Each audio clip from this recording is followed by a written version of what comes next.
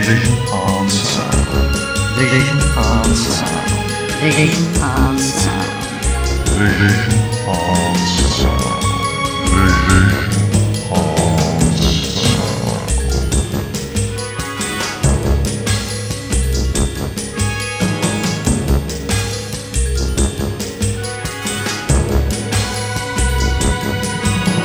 Vision on Sound. Welcome, one and all, to Vision on Sound with me, Martin Holmes. Today's guest is Paul Ebbs, who's written quite a bit for television, and he talks about that, as well as talking about his new book, Treeface and the Cripple.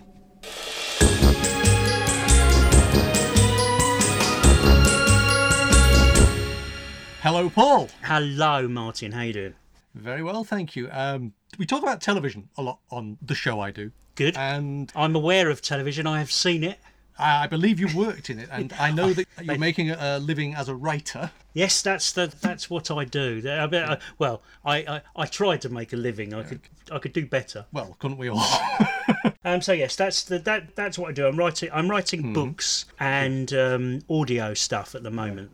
But yes, I have worked in television. I've worked on Doctors, Casualty, The Bill, EastEnders.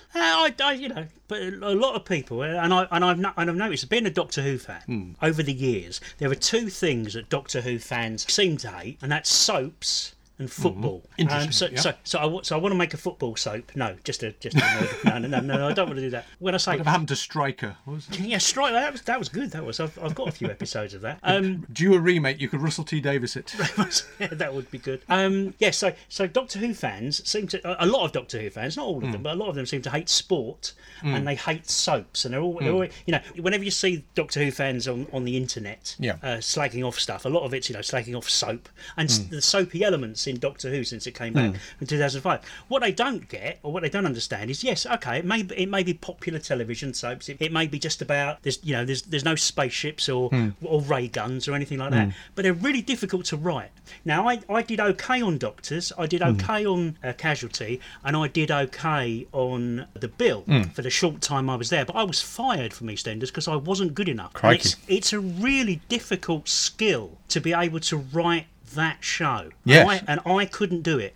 I was hired. I was headhunted from Casualty, and I was taken. And I went down to EastEnders. I went to Elstree, and I had a day there with them, and I started. In 6 weeks, I was fired because I just couldn't do it. I couldn't do it to the standard they wanted. It is not an easy show to work on. So when I hear people slagging off soaps for being what soaps are, yes. I realise that they really just don't understand how difficult they are. I think a lot of people don't understand even now how difficult television is. Full television. stop. Oh, it is. I still think on some level people just think that it actually happens by osmosis. That the words aren't prepared or anything like that. I know that there used to be a thing that people used to send presents to the Coronation Street staff or try and send money if they were going through a storyline and everything like that. And I don't know whether the reality television aspect has increased or decreased that. This sense that it's sort of happening in front of your eyes, which is brilliant writing. But it's kind of odd when those characters come alive, and you think the great soap characters, and the reason that they're great is not just down to the writing or the actor, it's how real that confluence of the two things comes together to make a real person, a person that people can relate to, and that's not easy. That is not easy to do. So when you think of the great soap characters, the Den and Angies, for whatever the limitations of somebody like Leslie Grantham as an actor, and he did have limitations, and he was a bad boy as well. But what he did with that character, what he did with those words, and what he did with his presence, and it was really amazing. I think people like him, and Coronation Street is not something I've really watched, but you hear people talking about the things that Pat Phoenix did, and you think, she was amazing. Bet Lynch, and those names are in the folklore, like Sherlock Holmes. And Doctor Who. Bet Lynch is like that. They struck a chord. Hilda Ogden, Annie Walker, Ena Sharples. Exactly. Absolutely. We were doing our obit of the year thing yesterday. Me and Sandy, we were recording. Cheery. Oh yeah, we like to do cheery shows, But we were talking about Honor Blackman as well, and the early Avengers. But saying that when people say that strong female characters weren't on television in the 60s and 70s, then you think, well, Coronation Street was knocking it out of the park every Yeah, week on that absolutely. school. So although a lot of my background is in medical drama, police drama, and those things, I could do those things. Yeah. I couldn't do EastEnders. I was not good enough. Did that come from your own background, or? I'm a nurse by trade, Right. A psychiatric nurse. I can, as Douglas Adams would say, I could work out your personality problems to 6 decimal places. But yes, I mean, I left nursing. I'll leave you on the line. I left nursing in 2001 to become a full-time writer. But yeah, I'm a fully trained nut nurse. I've even got letters after my name. I've got RMN after my name, and that means registered mental nurse. So I am registered mental. Not regimental, that's something completely different. No. He does the military dramas. I've just got letters after my name that prove that I am actually mental. So how many years have you been working as a nurse? Yeah, early 87 to 2001. Was writing a leap in the dark? Or No, did you have a safety net? Or... No, I've always written. Yes. From when I was 16, my mum and dad bought me a typewriter because I loved writing. I loved writing at school. I loved writing stories. I loved making stuff up, Your Honour. And and basically, I just wanted to write. The catalyst for it, there were two catalysts.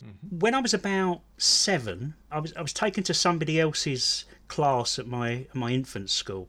Or junior school, can't remember which one. And somebody had written out a script to Star Trek, an episode of Star Trek, and it was on the wall, and it was in handwriting, and it was just, I'd never seen the script before, and it was absolutely amazing. They may have copied it. I mean, this was, back in the mist of time, so I doubt they had a video recorder. No. This is before DVDs or videos, and they'd written their own Star Trek script, and I thought that's really, and I'd seen storybooks. And I'd seen books, but I'd never seen a script before, and I thought that's a really interesting way to tell a story. Even though when I was 7, it hit me as something that's different and that's interesting. And then then spin forward a few years later, I wrote a story which ended up in the school magazine. I suppose I was about 10 at this point. It was just before I went up to secondary school. Yeah. And I wrote this story, and it was in the school magazine, and I forgot about it. And then one day, my teacher said, "Mr. Bain," that was his name. "Mr. Bain wants to see you." Bane of your life. Yes, wants to see you in his class. Okay. And I said, and this terrified me because Mr. Bain was the nastiest, most cruel, horrible teacher in the school. And I thought maybe I'd done something wrong. Maybe I've been caught at last. So I went into it, and his was the least rowdy class in the school. You go in, and all of the kids, are sitting there quiet. They dare not say a word. And so I went into his class, and it was totally silent. And he called me up to the thing, and he said, "Turn around, boy, face the class." And I faced the class, and he said, "This is the boy who wrote that story I read to you this morning." And they all started applauding. Oh, right. It was amazing. I wasn't expecting it at all. I just they all loved it, and that was the thing, I think, that where I made the connection between writing and writing to please an audience. Yes. I often, when I tell this story to other people, I often said I've been chasing that applause again for the rest of my life, because that really made an impression on me. It really, because I thought I was going there to be, told off or slippered, because back in the time you could still be slippered. Oh yes. At school that was, and but yeah, no, they all applauded, and it was like I just couldn't believe it. It was the most. Up to that age, it was the most amazing thing that had ever happened to me, and that stuck with me ever since. So writing has always been a thing that I've done in various things. And I won the Basildon Writer of the Year when I was 16, which was 16 or 17, which was a prestigious. Sorry, what? Sounds prestigious. Well, it's Basildon. It's but I mean, in terms of someone who's never written anything that ever got award for anything. Yeah. Well, it was run by the council, and then you got your story printed in the Evening Echo, which was our local paper. Okay. So that happened, and then when I left school, instead of going to sixth form, I went to Drama Tech in Southend, and I learned how to act. And so I was dealing. I was going to ask you about that. Whether you actually sort of had a desire to perform from that experience. I've always been a show-off, Martin. That's true. Right. Fair enough. But no, I fancied, if I could, I'd become a stand-up comedian or an actor or a writer or something like that. So going there and spending 2 years there and getting my diploma in drama was really good. And of course, when I left drama school, it was before unemployment became fashionable, and the Tories were in, and I was, I was one of the 3 million. And of course, there was no. That would have been mid-80s, because I know exactly what you're talking about. Yeah, early 80s that was, and I left Dramatech, and I couldn't get a job. I mean, most actors are out of work most of their life anyway. So what I did was, obviously, I did the next best thing and became a nurse, like you do. So it's a leap. But I still carried on writing. Right. And then it was Doctor Who, really, that I got together with a friend in the sort of late 90s. Yes. And we started making Doctor Who audio stories. Okay. Which have just recently, and not by me, but have just recently appeared on YouTube. Somebody's found them and put them up on YouTube, which was nice. Okay. And from that... Are these prose stories or... Oh, no, full cast audios. Done as scripts? Yeah, right. full cast audios. Yeah, we recorded The Prophet of Doom, which I wrote, and then The House of Pain, which I wrote, and then The Stockbridge Terror, what I wrote, and then from that we managed to get some pro work. So I started, Steve and I both started working for Bill Baggs with BBV, and so I was writing. So that's when you're actually writing and getting paid for it. Getting paid for the first time, and then that takes us through to 2001, I guess. So I've been a nurse for 14 years, and I broke into television. So I was very lucky to break into television. I had my first Doctor Who book published at the same time. So then, after about a year after that, I was able to go full-time pro and give up the nursing. But writing has always been the thread. I'm always impressed by people who can actually see something when they're that age and know that's what they want to do and achieve it. Yeah. I mean, I know it might be a roundabout route, but you got there. By the early 90s, I was married, I had a son, and I had to have a career and I had to have a way of earning money. So Yes. you couldn't just give up work and not have income. So I was lucky in respect that I was able to break into television when I did. But that was crazy as well. There's a crazy story behind that as well. Most people that I know who have broken into television took them years and years and years and years. It took me 6 weeks. No, true, honestly. I decided that I was going to break into television, and I did. Right. And what I did, I just had this crazy idea. What I did was I invented a soap opera in my head, right? And so I wrote a medical-themed episode of it, a half-hour medical-themed episode. I wrote a half-hour police-themed episode, and I wrote a half-an-hour Christmas-themed episode. Right. And I sent them off. These 3 scripts, they took me about 3 weeks to write, and I sent them off to back then there was no BBC writers' room. What there were script units around for everywhere, and they would take unsolicited scripts. And so I sent off these 3 scripts to everywhere that you could possibly. I got a copy of the Writers and Artists Yearbook, and I think I blagged a few addresses, and I sent them off, and then within 3 weeks I had The Archers, Family Affairs, and Doctors saying they'd like me to do test scripts for them. Within two and a half weeks. I just couldn't believe this. Had you had any writing sort of training? No, I've had no training. I didn't even go to university. I'm a trained nurse. That's the only thing. It's the only training I've ever done. I've got a CSE in English. That's it. That's it. I've got 1 O level in drama. I've got no A levels or anything like that. I've got a diploma in drama. I've got 1 O level, and I've got my nursing qualification, which is the equivalent of 3 A levels. I think that's how the equivalent is. Anyway, so basically I got The Archers, Family Affairs and Doctors. I did a test script for Archers, which they didn't like, and so they never again. Family Affairs, they quite liked it, but didn't think I was good enough. And Doctors took me on. And I ended up doing 17 or 18 Doctors, I think. Over the course of a couple of years? Or over between 2001 and 2005. Right. And from Doctors, that led to Casualty, and Casualty and Doctors led to The Bill as well, because the producer from Doctors, Carson Black, went and took over The Bill. So I went there. He took us with it, and then I was headhunted from Casualty to go to EastEnders. But the words you were writing must have been leaping off the page to attract that kind of. Well, I hope so. I wrote a couple of Casualties which they all thought were really. I mean, they were knocked out by them. They really were, and it was. I got a lot of good feedback from the production crew about the Casualties that I wrote. They were very pleased with them. And then there were 2 things that happened then. life caught up with me. So two Right. things happened. One, I got bogged down with a casualty script, and I didn't leave the house. I lived on my own at the time. I didn't leave the house, speak to another person except by telephone, or eat something that wasn't delivered by a spotty boy on a moped for 2 weeks. You were living now, then. Yes.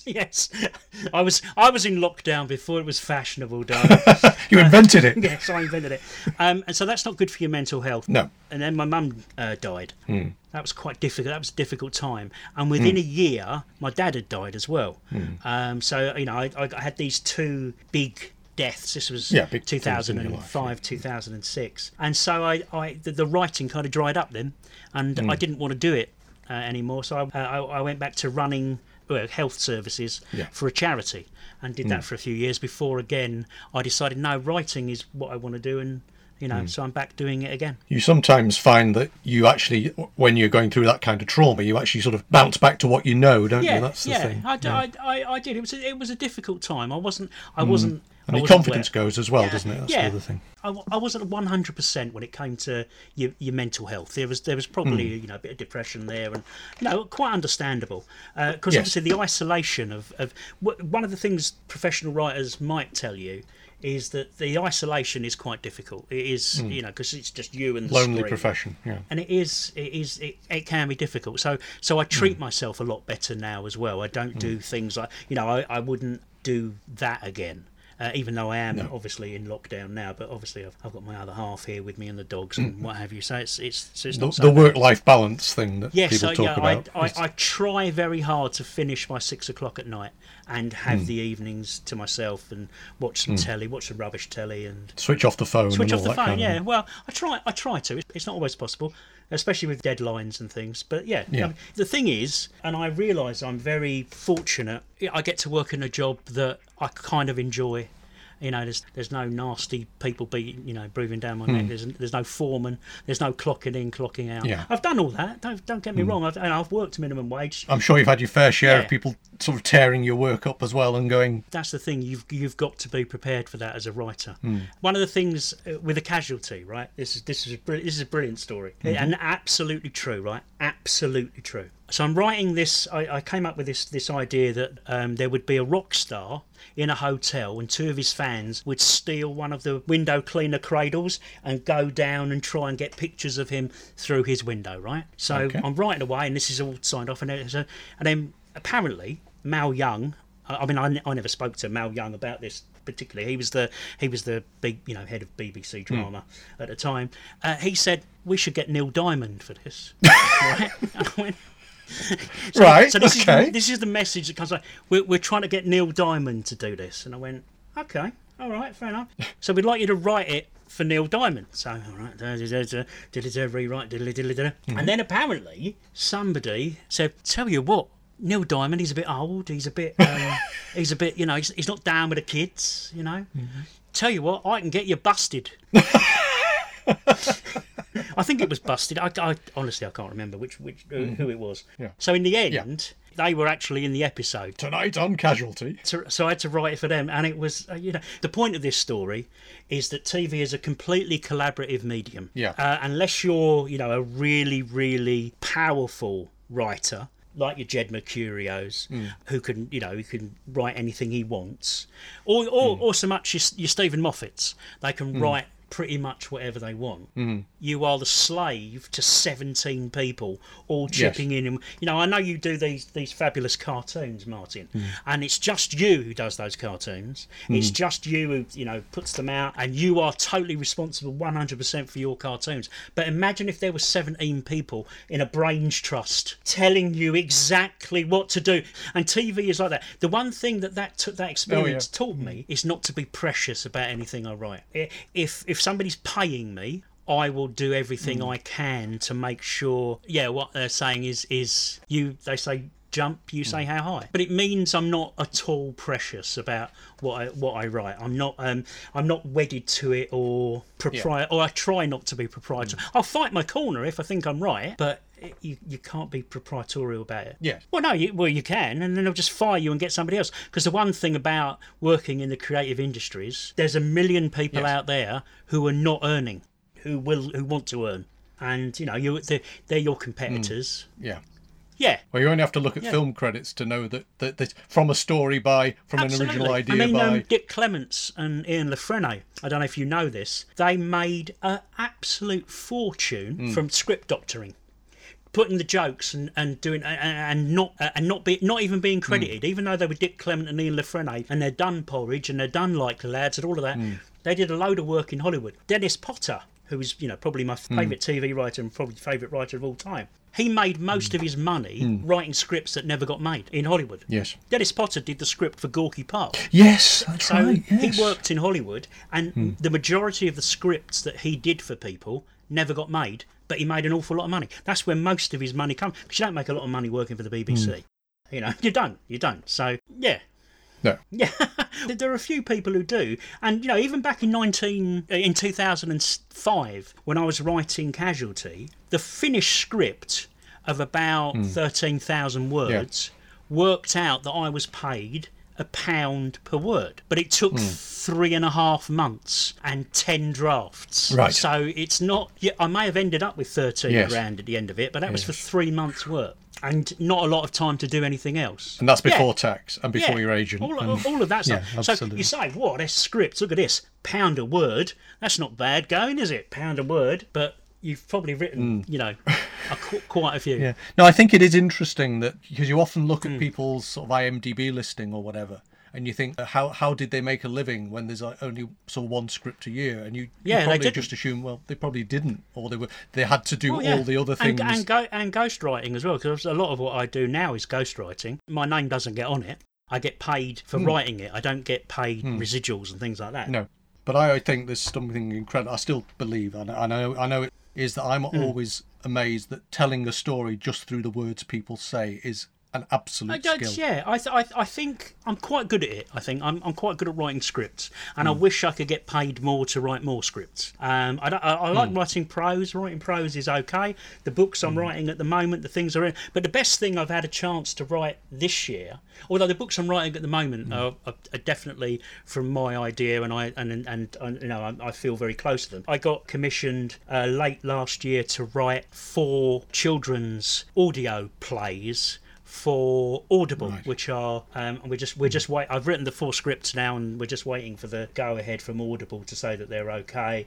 And then next year, if all goes to plan, I'll turn those 4 scripts into 4 children's books, which is great. But getting to write scripts again, when I started writing the first script of this quartet, and I actually sat down and opened up Final Draft, and I thought, oh man, I'm writing scripts again. It's been such a long time. I love writing scripts. I really, really do. If I could just, I'd do it for nothing if the fridge, if you didn't have to make a living, the fridge filled up automatically. Honestly, I do it. I love writing scripts. I adore it. And writing these 4 scripts, and I wrote all 4 of them the first one I started just before lockdown happened, and then I wrote all 4 of them up until I think I finished the 4th one in September. And so hopefully Audible won't have too many changes for me and the company that I'm doing them for to make, and then they'll be out next year, and hopefully they'll be a massive success, because although a lot of the stuff that I've done recently has been ghostwriting, these will have my name on, which is a nice thing. Like the books I'm writing at the moment, they will have my name on as well. So you've got control over those as well, and they're identified with you, and they sort of belong to you, and therefore they are your thing. Do you like writing for audio? I mean, is it audio? Yes. I mean, that's because that's a completely different skill, isn't it? Really? It is, and it can be done really badly. A lot of people, and I listen. I listen to a lot of audio, and I cringe sometimes at how bad the writing. Maybe I'm just a snob. I don't know. I cringe at how bad some of the writing is, and it's not a difficult idea to get. Well, I don't think it's a difficult idea to get your head about. But you hear people, the characters, describing the scene around them, and there was a brilliant. You may know this, but years ago there was a brilliant radio play that was written to be a bad radio play, and it's called The Gun in My Left Hand Is Loaded. Right.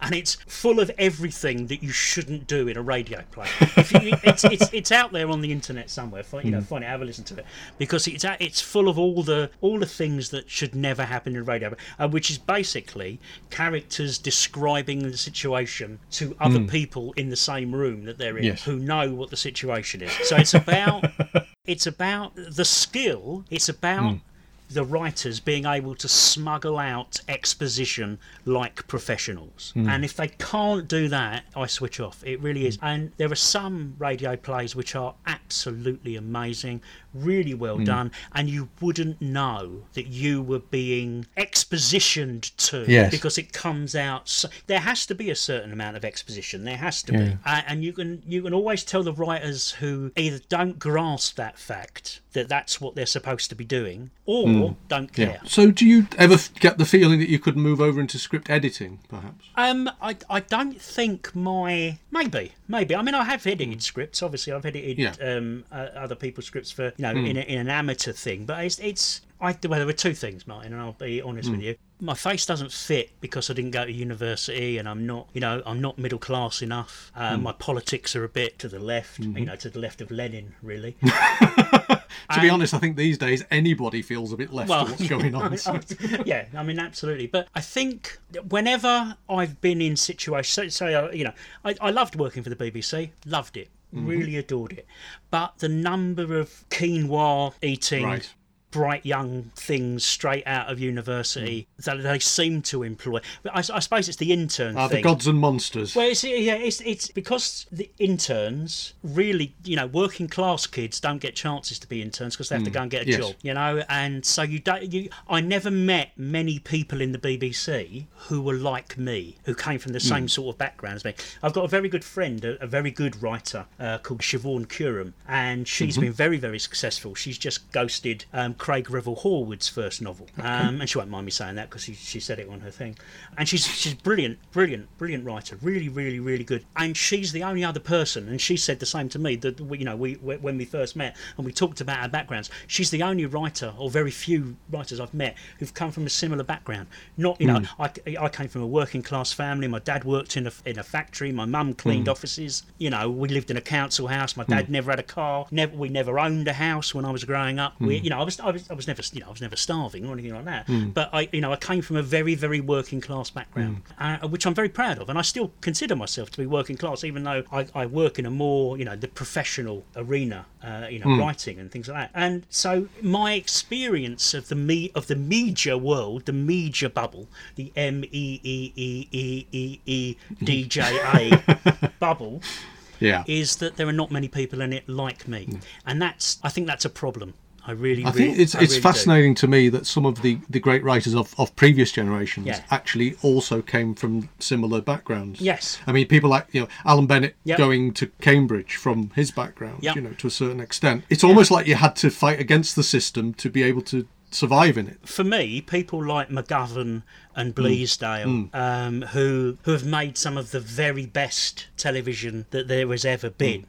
That they had a finger in that working class world, even though, like me, I don't mean like me, I'm not like them.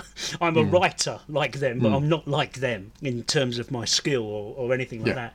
They still had a connection to that world, and I think that's the thing that's missing from the media world. There's far too many middle class people in it. That's there you go. I've said it now. You could argue it's the same in politics as well. I mean, it's there are too many professional politicians. There are probably too many professional media folk and people who go to journalism school, perhaps. I can see that. Yeah. I don't want to come over as if I'm resenting it, because I've done okay. No. I've done okay. Yeah. But I think I've done okay in spite of my background, not because of it. I very rarely meet people in the media world who didn't go to university, and that can't be right. I would argue a lot of the sort of telly we get reflects that as well. Oh, absolutely. Sometimes the people who are commissioning haven't a clue what people want to see. I've made a list of the programmes you might want to talk about, and one of the programmes that I do want to talk about comes from a completely different left field thing, and it's the best thing I've seen in a long while, a thing called I May Destroy You. I don't know if you've seen it. Not so far. It's the best thing that's been on television this year, by Michaela Cole, I think her name is.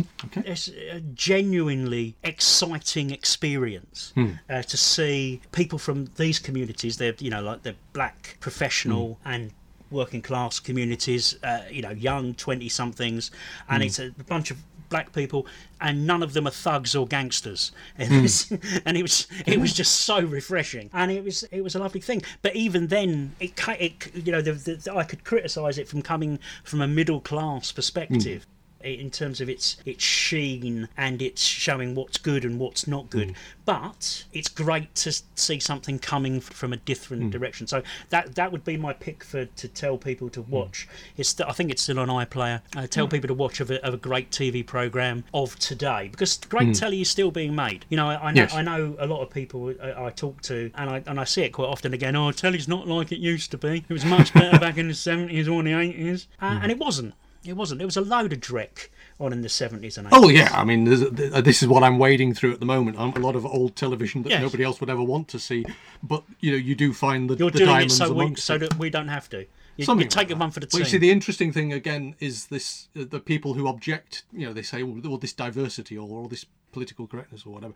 And you just kind of think, yeah, but that's the world you live in. You've got to reflect the world. You can't just say, I want to see people like me on the telly. No. You want to see people that reflect the whole of the society you live in. There's not enough fat middle-aged blokes with beards on the telly. That's what I think. I'm going to write fat middle-aged bloke EastEnders. Doctor Who with fat middle-aged bloke. Oh, it'll probably come one day. Yeah. Or we've already had it. One or Yeah. But, so what is it that floats your boat? TV-wise... So would you like to write the great political drama or the great thriller or the great horror film? I mean, what if you had an ambition as a writer, what would you really sort of want to say, I'd like to write the definitive one of those? Oh, that's a really good question, Martin. That's really good. I don't know. I like to think, and this is something that I have cultivated in myself, that I can turn my hand to most things. And one of the things that I always tell starting out writers is write outside your box for a while. Try write things that you're not comfortable with, right outside your comfort zone. Which is why this year I'm on my third Western of the year at the moment. I'm writing. Did you have a liking for Westerns? I love Western movies, and I love spaghetti westerns, and I've read a few westerns in my time, but the opportunity came up to write some, and I grasped it, even though it's not my, I'm not American. Yes. I've never written historical stuff before. Yes. But I had the opportunity to write some westerns, and here I am. I still think The Good, the Bad and the Ugly is one of the greatest films ever made. Oh, no, absolutely. It's a stupendous film. In terms of your question, though, I don't know which genre I'd like to do it in, but I would like to be able to write something that had the impact of a Boys from the Black Stuff, or a GBH, or a Chernobyl. Something that actually has an impact that people will be talking about in 20 years' time, going, do you remember that? I'd love to be able to be that good. Event, it does say you call it event television, but it's not really, is it? It's memorable, fundamental sort of cornerstone telly. I mean, a bit like Potter. I mean, Stinging Detective is a masterpiece. Oh, no, of course it is. That's on my list as well. That's on my list of Desert Island telly. But I would like to be able to write something that catches the moment, and I think that's the thing. Boys from the Black Stuff caught the moment. GBH caught the moment. I think Chernobyl is up there. So the perfect lockdown drama. Yeah, that has something to say, but says it in a way that is meaningful to people, that connects to people. Like, we talked about those great characters. Yossa Hughes. Yeah. There's a great character. It doesn't matter so much the political arena that he's in. It's that character. The confluence of Bleasdale's creation and Bernard Hughes creating something that will live forever. Yossa Hughes is a Sherlock Holmes, is a Doctor Who. He really is. Even though that programme was 1982, 83, all those years ago, you can still say Giss a job. Yes, indeed. Sandy is a big fan of Black Stuff. I've got it in front of me. He keeps telling me I've got to sit and watch it again. I don't think I've seen it in a very long time. So. Oh man, it's the greatest thing. It really is. It's up there. It's just magnificent and perfect in its application. I can't, I love. Do you think though that in the current climate, this very polarised society we seem to be in at Yes. the moment. Do you think that kind of drama can... I mean, I'm not saying you could write a drama that could knit the two halves back together again, but do you think there's something that can appeal now? Because people, they seem to either absolutely hate or absolutely love something, and then they seem to absolutely hate or absolutely love the people who don't like what they like. Yeah, I think social media's done that. I think the press have made a very good job of pitting left against right. And opening up old against young and young. Yes, and all of that. But the algorithms of social media have made it worse by putting us into silos, because the algorithms only send stuff to you that's like what you've liked. I do already. think that somehow E.M. Forster was terribly prescient with us all sitting in our bubbles and ranting at the world. I do. So I think the time is right. I've got something in development at the moment, which is, whether anything will come from it or not. It's called Sides, or it will be called Sides, and it is about the miners' strike in the 80s. But it's about a policeman who was from Yorkshire, who went to live in London, became a metropolitan policeman, and is sent back to police the miners' strike. So it comes from Jimmy McGovern, right? It comes from Jimmy McGovern. Jim McGovern always said, when you're writing something, put the best arguments in the mouths of the characters you disagree with. And that's the route to understanding something. So I always thought, wouldn't it be interesting to tell the story of the miners' strike from the point of view of one of the policemen? And so that's in development at the moment. Sides is in development. Whether or not the people were liking it before we went through Flannery's Our Friends in the North a few months ago. Yes. And the miners' strike episode of that is a gut punch. It really is. Yeah. It was. I mean, and obviously, and I was unemployed at the time. I really related to it. Yeah. Yeah, I really relate to it, and I'm a left-wing firebrand at the end of the day. I really am, in that classic cliche. But being a writer, you have to force yourself to put yourself into other people's heads. You have to force yourself to empathise. See the other point of view, yes, absolutely. And absolutely. So even though I would claim that I don't understand now working-class Tories, I just don't get it at all. You'd have to write the words that they would say. I would have to, if I was writing about a working class Tory, I would have to make him believable and not a caricature. I'd have to understand why people of the working class vote Tory and why they don't vote Labour. And it's, as a writer, that's really difficult, but you have to do it. You have to be able to do it. You have to try. Yes. Otherwise, your characters just won't ring true. There's no point me writing something from the miners' point of view. That's easy. That's easy for me because I believe they were right. I believe that they were wronged. I believe that Thatcher destroyed them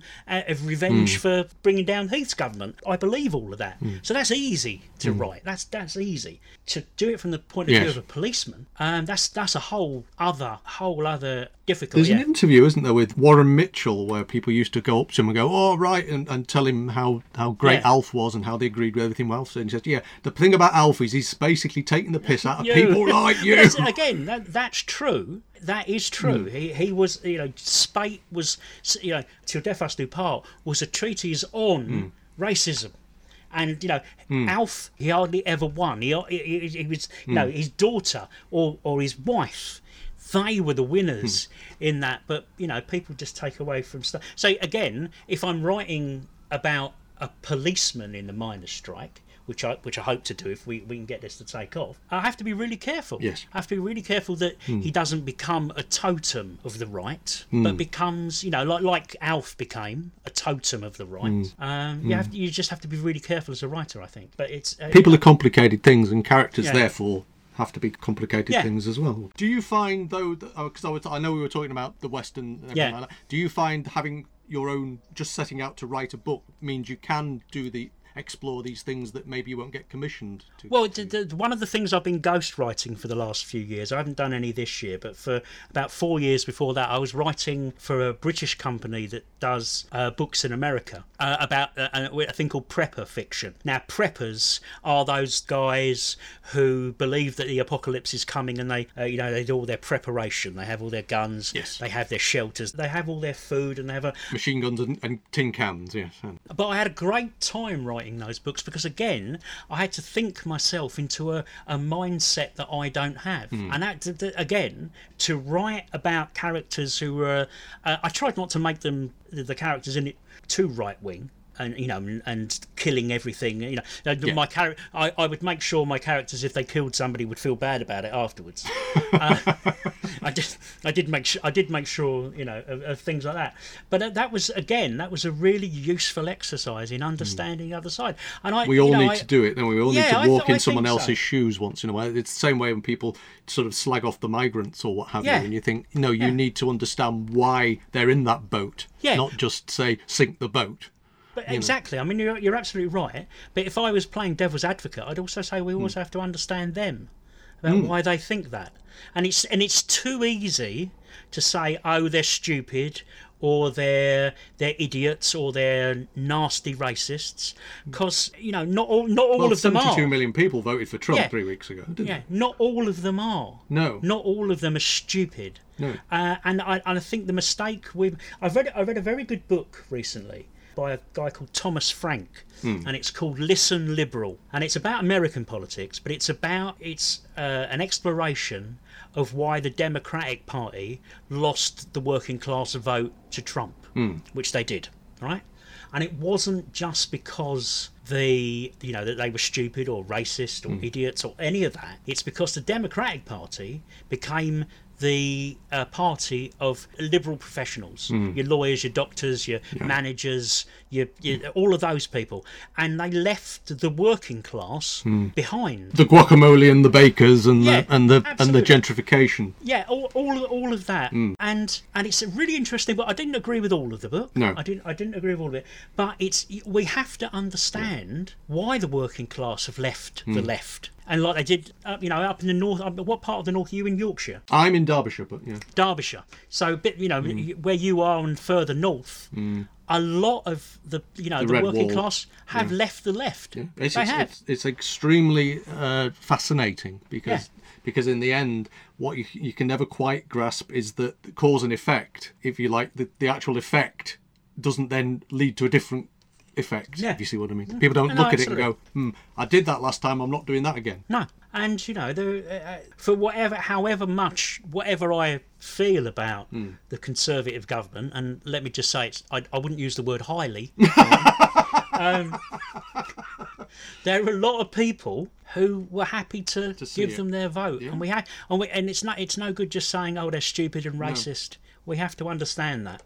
We do. Because the only way you're going to ever change that point of view. I mean, I've often said to people that I don't think it's easy to ever, when people rant on Facebook, Twitter, you're not going to change somebody's mind just by disagreeing with them on Twitter. Well, you can't change anybody's mind if your initial premise is they're an idiot. Yeah, you're not going to. And so you actually have to. It's always like actions, not words. If you see what I mean, you have to see, and you have to go. You have to. It's like an alcoholic. You have to actually suddenly realise it for yourself. Absolutely. I think one thing I can say that I'm going to try and do going forward, because I didn't necessarily do this in the years preceding, is try and act like a writer in my real life, in trying to empathise and understand the characters that are saying the things that I don't believe in, because if it's just us over here and them over there, we're going to get. I've been an absolute pain in the arse at dinner. Well, I haven't been to a dinner party in years, but when I used to sit down with people and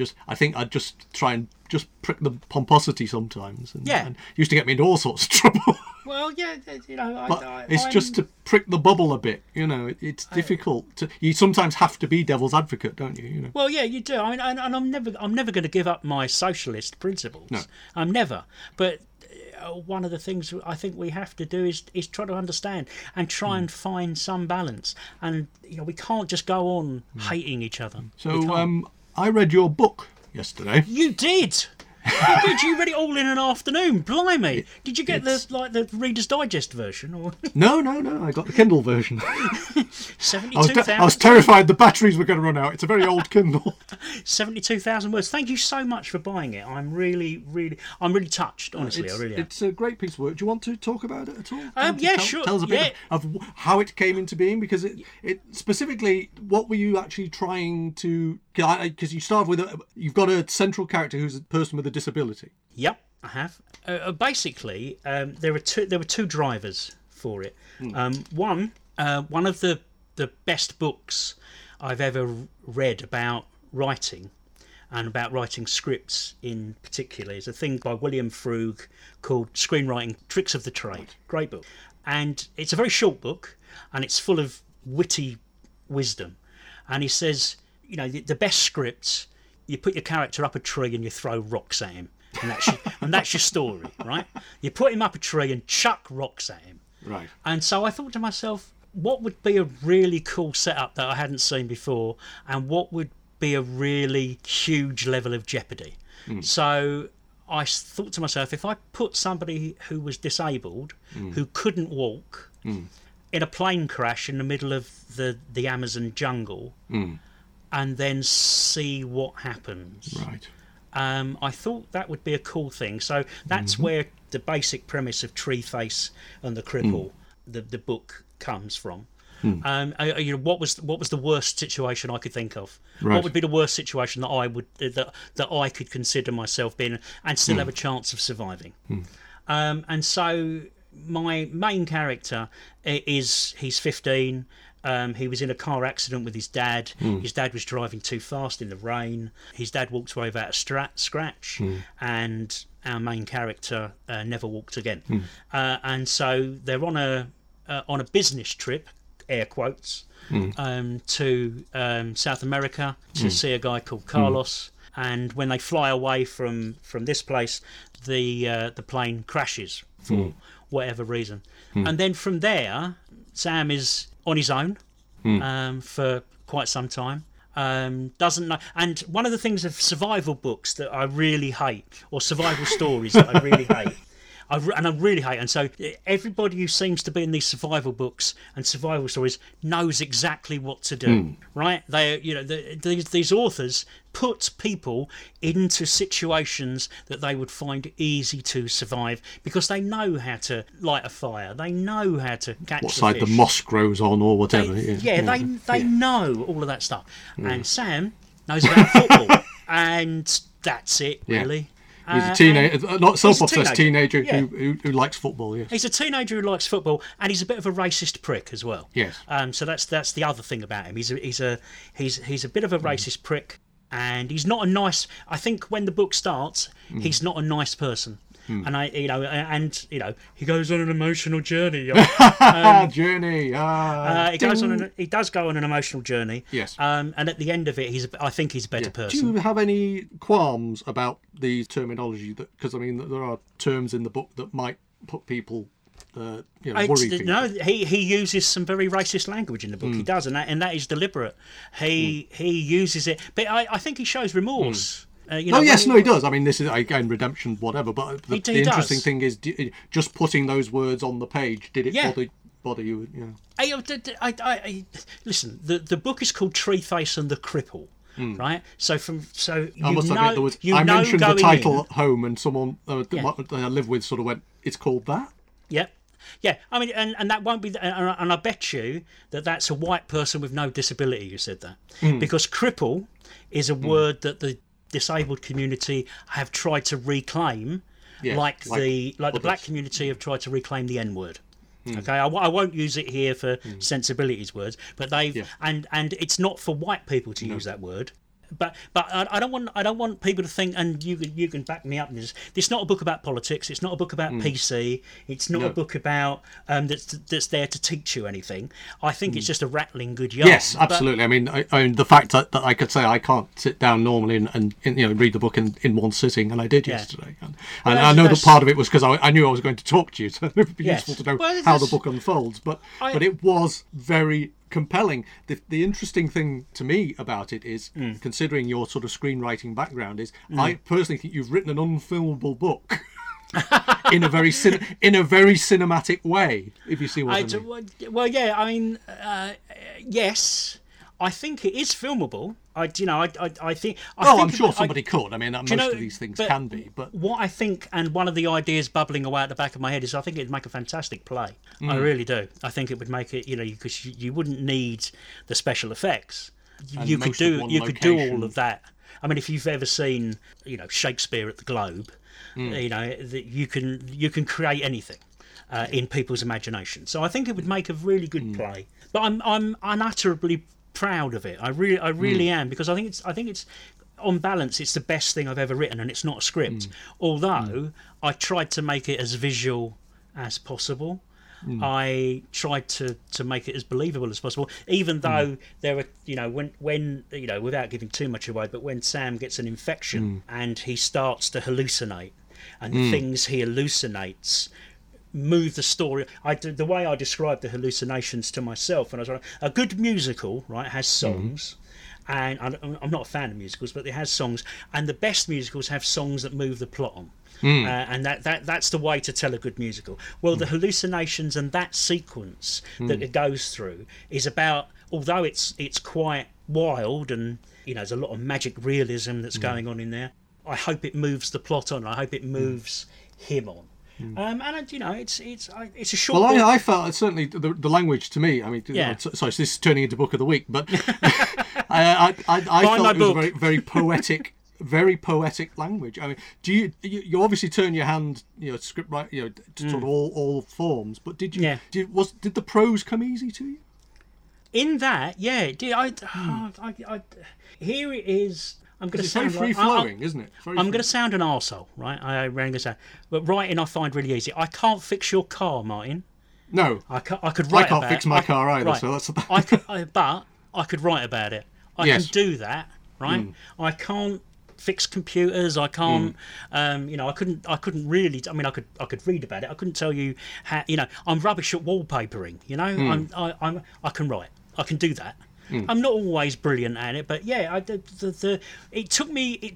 was a big break in the middle of writing Treeface, because the kernel of it started about 2011, and I was writing maybe 2010 actually. I had the idea back then, and then there was a big gap, about 7 years in the middle, where I was writing other stuff and I was working, and it's one of those back burner things. You tend to have to work on the stuff you're being paid for. And then in 2017, I had a really fallow year with the writing. It was a really terrible year, and I earned very little money in 2017. So I had some time to finish it, and I wrote, and I finished the second two. I had about 20,000 words, I think, when I came to it, and then I wrote the last 52,000, I think, in about 6 weeks.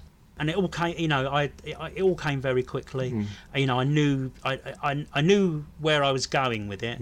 But it was, there was an awful lot of improvisation in it as well. One of the things that you can't do when you're working in television is you can't improvise. You can't suddenly, drop in a hallucination or things like that. One of the great things about Treeface was that I managed to know where I was going, but be able to improvise a lot. I'm unutterably proud of that book, and whether I'd like to see more people to buy it. I'd like more people to read it, and I hope that a few people might be tempted to after this conversation, if they don't think I'm a complete. No, we do. It does fascinate me actually, because the thing that strikes me again is that it's so many disparate elements coming together, and yet they work, Yeah, and I think so. What was there a burning desire to write about those topics in any way, shape, or form, or did they sort of come organically from?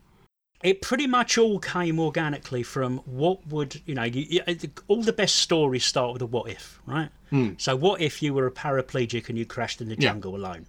And what do you want to what I've got on the surface, I've got my story, I've got my adventure survival story. I've got that. What thematically did I want to do? Well, thematically, because I'm the kind of person I am, I want to talk about racism, I want to talk about prejudice, I want to talk about disability, and I also wanted to make sure that the disabled characters, because there's another disabled character in there, as you I don't want to talk too much about Kit. No. There is another disabled character in it, and I wanted them to not look at them big eyes, not to be defined by their disabilities.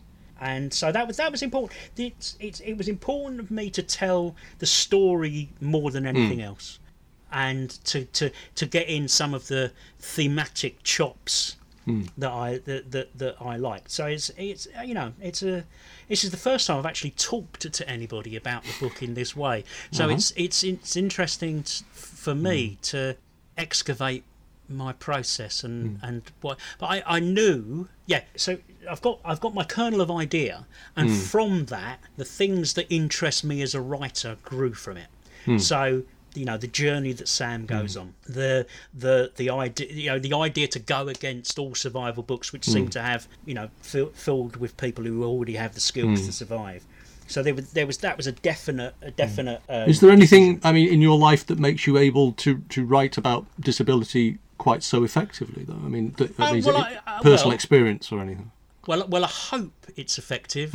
No, I don't know anybody who is, I have a chronic illness myself. I'm a diabetic, which is neither here nor there. It's not the same. But no, it's not the same. But I understand about the limitations your physical health can put on your life. Yes. So there's and there are there are some days you really resent it, when you can't eat what you want to eat, or if you do eat that, it's going to cause you issues. And so there's nothing like being physically disabled, like somebody whose legs don't work, who has to has got a colostomy bag, or who has to press their bladder to make the wee come out. So there's none. It's not like that. But I kind of understand from a chronic illness point of view what is up. The fact that you have to think about it all the time. Yeah, I know all the time.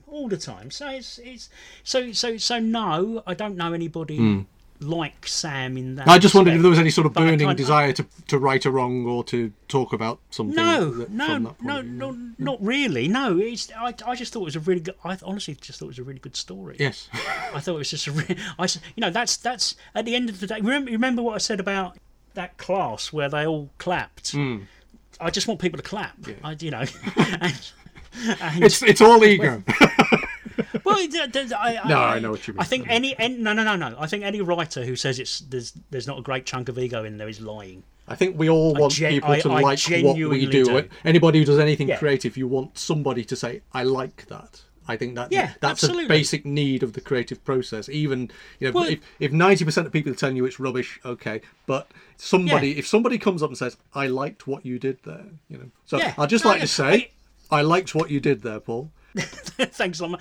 But honestly, when you sent me that message, when you sent me that message the other day, that you said you'd read it and finished it, and you'd read it in an afternoon and you liked it. Those are the four things the best things you can tell a writer, other than I've left you a review on Amazon. I think you'll find I have. Thank you. That's really great. So Treeface and the Cripple, by Paul Ebbs, is available basically wherever you buy your books. Everywhere. You can buy it in paperback. You can buy it as an ebook, and I do believe there's an audiobook coming at some point. Wow. But I'm not sure about that. You know who's reading it yet? I don't know. I'm not involved in that. The publishers are involved in that. But I think that there will be an audiobook coming out. Just to self-promote, I will have 3 more books out early next year, which are the westerns, but they're weird westerns. It's a thing called Bloodstone, which is basically Victor Frankenstein's grandson is kidnapped and taken to a western town in 1850s California, which is where the gold mine has been taken over by vampires, and he's forced to make monsters to fight the vampires. So there's 3 books in that series. The first one's written. So book 1 is The Town with No Name. Book 2 is going to be called High Moon. That's what I'm writing at the moment. And book 3 will be Midnight Cowboys. Okay. And I'm telling you now, man, they are an awful lot of fun. The people who've read Bloodstone 1 think it's really, really, really good. Brilliant. It's basically Western vampire monsters. What more could you ask for? That's fabulous. What more could you ask for? Yeah, and I'm having a blast writing them. Which is also part of it. Thanks very much for your time today, Paul. That's been brilliant. It's been brilliant. Thank you. You take care. All right. You too.